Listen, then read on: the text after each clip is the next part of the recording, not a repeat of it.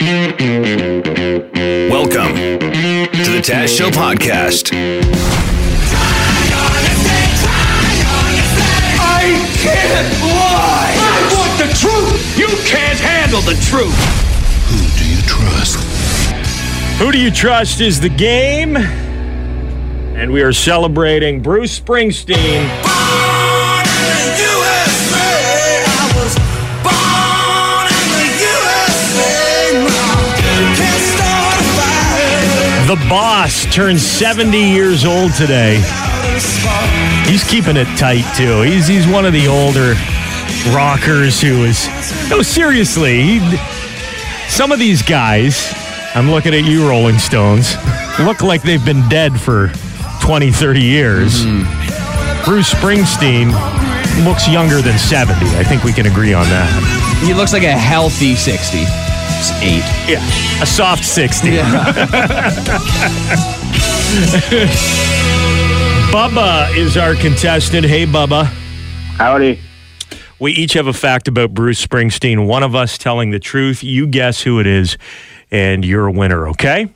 Okay. Why don't we start with Devin Peacock? What is your fact about Bruce Springsteen? Well, I thought this was interesting. He's obviously known as the Boss. Everyone knows him as the Boss. I've heard that nickname before. But he wasn't always known as the Boss. Back in the 70s, when he was still finding himself, still finding everything with his band, he would sign autographs as El Presidente. And then as he would sign the autographs, it just became too long and laborious. And so he eventually got the recommendation just to switch over to the Boss. And that is how Bruce Springsteen became the Boss. It was as he got more popular, he'd have to sign more autographs, and El Presidente was just... It's a long. Too many letters. So to save time, he shortened it to the Boss. So Mr. New Jersey, born in the USA. Went by El Presidente. He likes Mexican food. What can I say? Okay. Jim, what is your fact about El Presidente? Fun fact about El Presidente, a.k.a. The Boss. He has a place in Canada near Tobermory. The guy, he loves being on the lake, and obviously the Great Lakes, Canada, best. Yeah, it's gorgeous up there. Yeah, I love it. And so he has a place. It's a huge mansion, like $5 million mansion. And the reason why he decided to buy it is because it's in the Bruce Peninsula. One of his guys in the E Street Band was like, "Oh, there's a place called Bruce Peninsula in Canada. You should get a place there." And he's like, "Ha, wait a second, this is beautiful," and eventually bought a place there. Okay. Wow. Here is the truth about Bruce Springsteen, Bubba. So he is called the Boss. We know that. And he was a legit boss. The E Street Band, he laid down the law for those guys to the point where if you weren't on the bus after a show, at the time Bruce Springsteen said to be on the bus, he'd just leave without you. See you later. So E Street Band members would have like their instruments. They'd be running after the bus. Wait! Bruce, no! Like with a stand-up bass on his back. But he'd be standing at the front of the bus with looking at his watch, and if you weren't there on time, they're gone. They're on to the next town. So who do you trust? Is it myself, Taz? Is it Devin Peacock, El Presidente? Is it Jim Kelly, Bruce Peninsula? I'm going with Jim today. Are you out of your mind? The Bruce Peninsula. It is gorgeous up there. That It's part lovely. was true. but Lovely. I was telling the truth. Bruce Springsteen, he is the boss, and he had some rules for the guys in the E Street Band. They had to be on the bus on time, or the bus is leaving. No drugs, and you had to be sober for all performances, and that included rehearsals. Another interesting fact we found about Bruce Springsteen when we were researching Who Do You Trust this morning. Dr. Ruth Westheimer. Remember her, Taz? The sex doctor. Sex doctor. The old lady. She was like an old lady her whole life. So Dr. Ruth was a Bruce Springsteen fan. She showed up backstage at a show once and she said, "Oh, I really like all your songs about love and sex, but would you mind mentioning contraception once in a while?" Apparently the boss never mentioned condoms once. Well, kind of he did. You'll remember we wrote a song in the style of Bruce Springsteen about the sex ed programs that they teach at Ontario public schools. And it went a little bit like this. Grade 1, 2, 3, 4. I've got a son, he's in 4th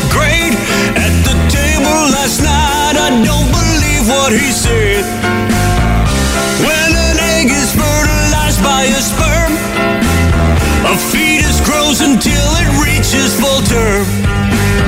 They taught my kid about private parts. They taught my boy about private parts. Teach him math or English, even art. Don't teach my son about private parts. Oh no.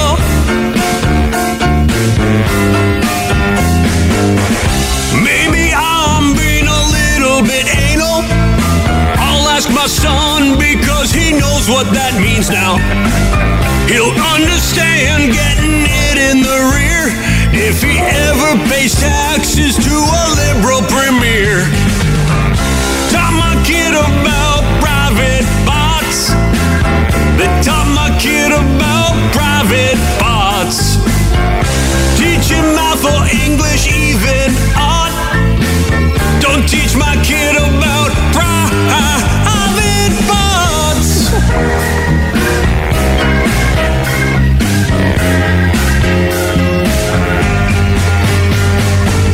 I want my boy to learn to play the piano, not how to put a condom on a banana. He should learn about sex same way I did, finding the Playboy stash that my dad hid. They taught my kid about private parts.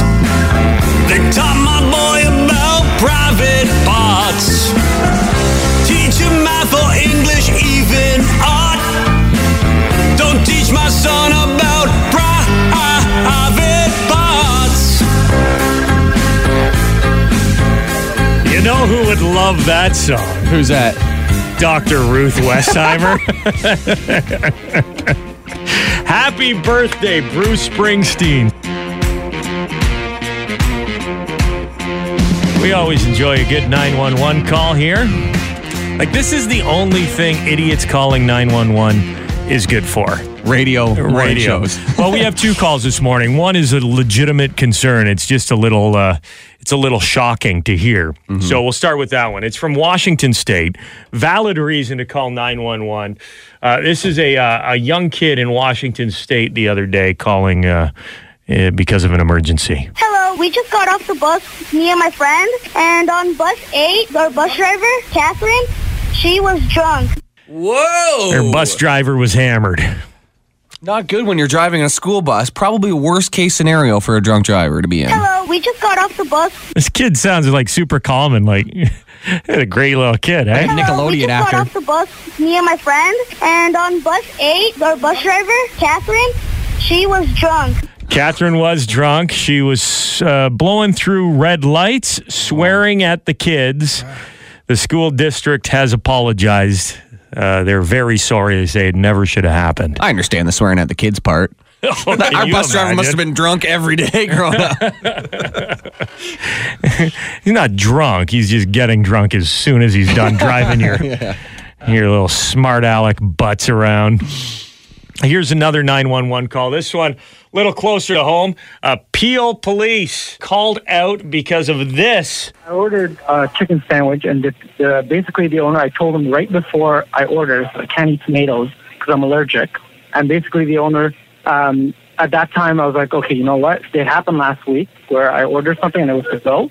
And I got tomatoes, and I told him I can't eat tomatoes. Okay, so this has nothing to do with the police, okay, sir? Much less a 911. Please don't call 911 in the future for fried chicken mishaps, okay? Wow. But I like he got a slice of tomato and he got a slice of tood from that 911 operator too. So in his mind, was it attempted murder? If he was allergic to tomato? The part of the audio, it was released by Peel Regional Police. The part of the audio that wasn't included there was he said he was threatened by the owner. And the threatened part by the owner was putting the tomatoes on the sandwich. I'm going to kill you. Why does he keep ordering? How good is the chicken at this place? Wait, is this the new Chick-fil-A? That no matter what they do morally, people want to still eat there? Yeah, I am also allergic to tomatoes. Legit. I understand exactly where this guy is coming from. I have never made an allergy-related 911 call in my life. What if, Taz, you went to the place and like you told the guy specifically, if I eat tomatoes, I will die, and he still put it on your burger?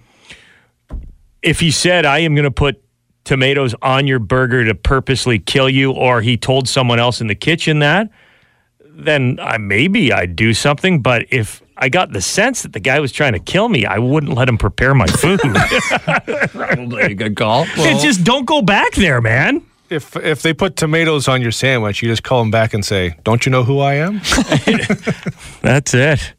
Police encourage you to only use 911 if it is an actual, real, non-fried chicken related emergency. Although there are some, if you get your hand in the fryer or something, call 911. That one's okay. What's up, Jim? You still got that Lacey Evans video pulled up here? Oh, the WWE wrestler. So she's Lacey Evans. She's a bad guy, a heel in the WWE. Got pulled over in Edmonton for speeding, and this is the altercation. You want me to play it? Yeah. This is the altercation she had with an RCMP officer.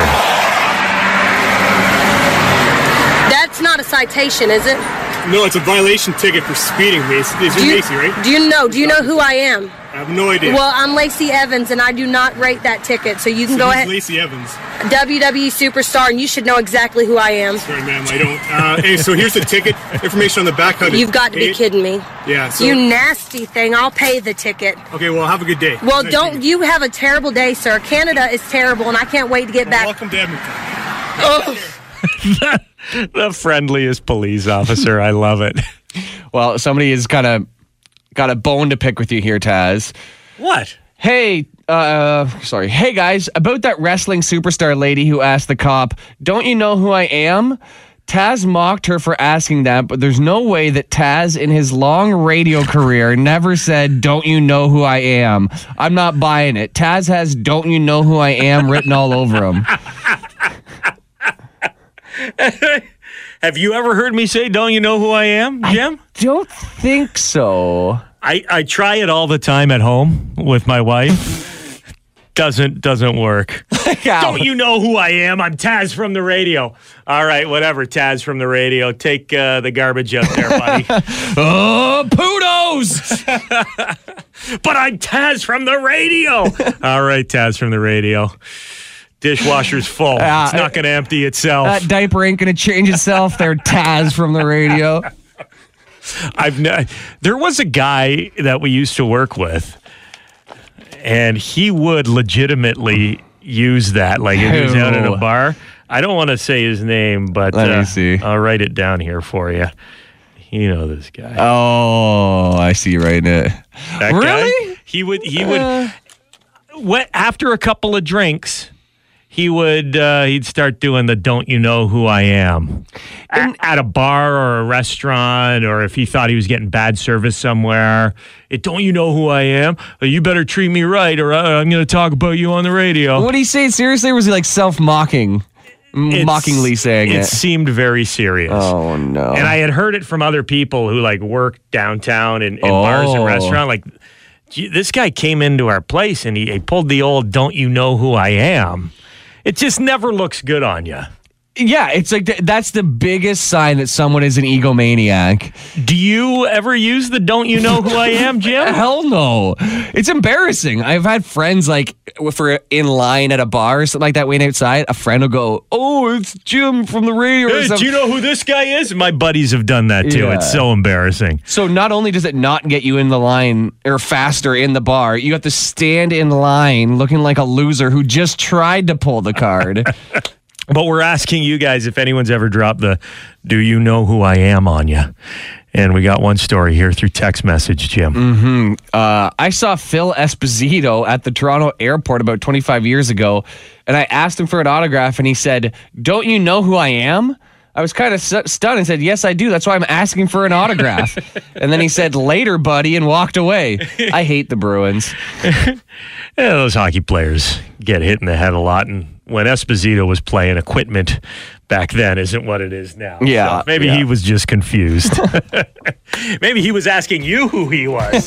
Do you know who I am? One of our listeners sent us a picture Something they noticed while they were driving around on the weekend, Jim. Yeah, I think it was just before the weekend. We got it sent to us this weekend. It actually happened September 18th was when this Facebook post went up. So a guy took a picture of a front lawn and he says, this guy deserves a Weiser's slow clap. Baseline road, bumper to bumper traffic this morning, and this is the entertainment. Ha ha ha. And what we have is a front lawn with a bunch of clothes and bags and Tupperware containers full of somebody's stuff strewn upon the front lawn. Bins of stuff. Bins, yeah. And a piece of plywood that on it is spray painted cheating jerk, I'll say, but with a more aggressive word for jerk. Probably the most aggressive word you could use. It's slang for a female genitalia. And it's not a word that is widely accepted in this country. I know other places like Great Britain, it's they almost say this word like Yeah, our right? Aussie friends as well. Yes. Yeah, different countries they have a higher tolerance for this word, but in Canada, it's not something that you like to throw around unless you really mean it. So it says cheating on a great big sign. Is this supposed to be a garage sale? Like, is he selling her stuff or has he just thrown it on the lawn? Is the sign meant for her when she comes home? Like, pick up your crap and get? Yeah, I know what you did, and I think you're a cheater. Or is he letting the neighborhood know? Like, what is the... I think it's a free-for-all public shaming. I do. How angry do you have to be? You got to be really mad because this is not something that just happens, right? Making a sign like that. You have one set up in the back garage just in case. Yeah, this is like this is an hour-long endeavor just to get the setup going. Right? You're in the garage. You got to pencil out. You don't want to like get cheating and then just the C. Yeah. And then you have to do the rest of the letters smaller because you didn't plan the sign out properly. Yeah. Well, you got to do a little layout there, and then you got to do the actual spray painting. You have to fasten it to the front of your house. And Taz, it has a shadow. It has white and then black. Yeah, that's pretty good. He put some effort in there. Oh. Bit of an artiste. and this whole time you got steam coming out of your ears. You got to be so mad that there's no point in that hour-long process of getting this sign ready. You think, maybe this isn't the best way to deal with this situation. Yeah. There's a chance this might not reflect on me well either. Wait a second. Unless they are from England, right? And then you just plead ignorance. The thing that bums me out, if it is a garage sale, slim pickings. You know, I feel like when a guy's cheating and the garage sale's good, there's like a flat screen and an amp, and maybe like some ball gear or something. Ball machine. Yeah. This is just a lot of clothes. And let's talk about Buffalo Bills fans. They are going crazy.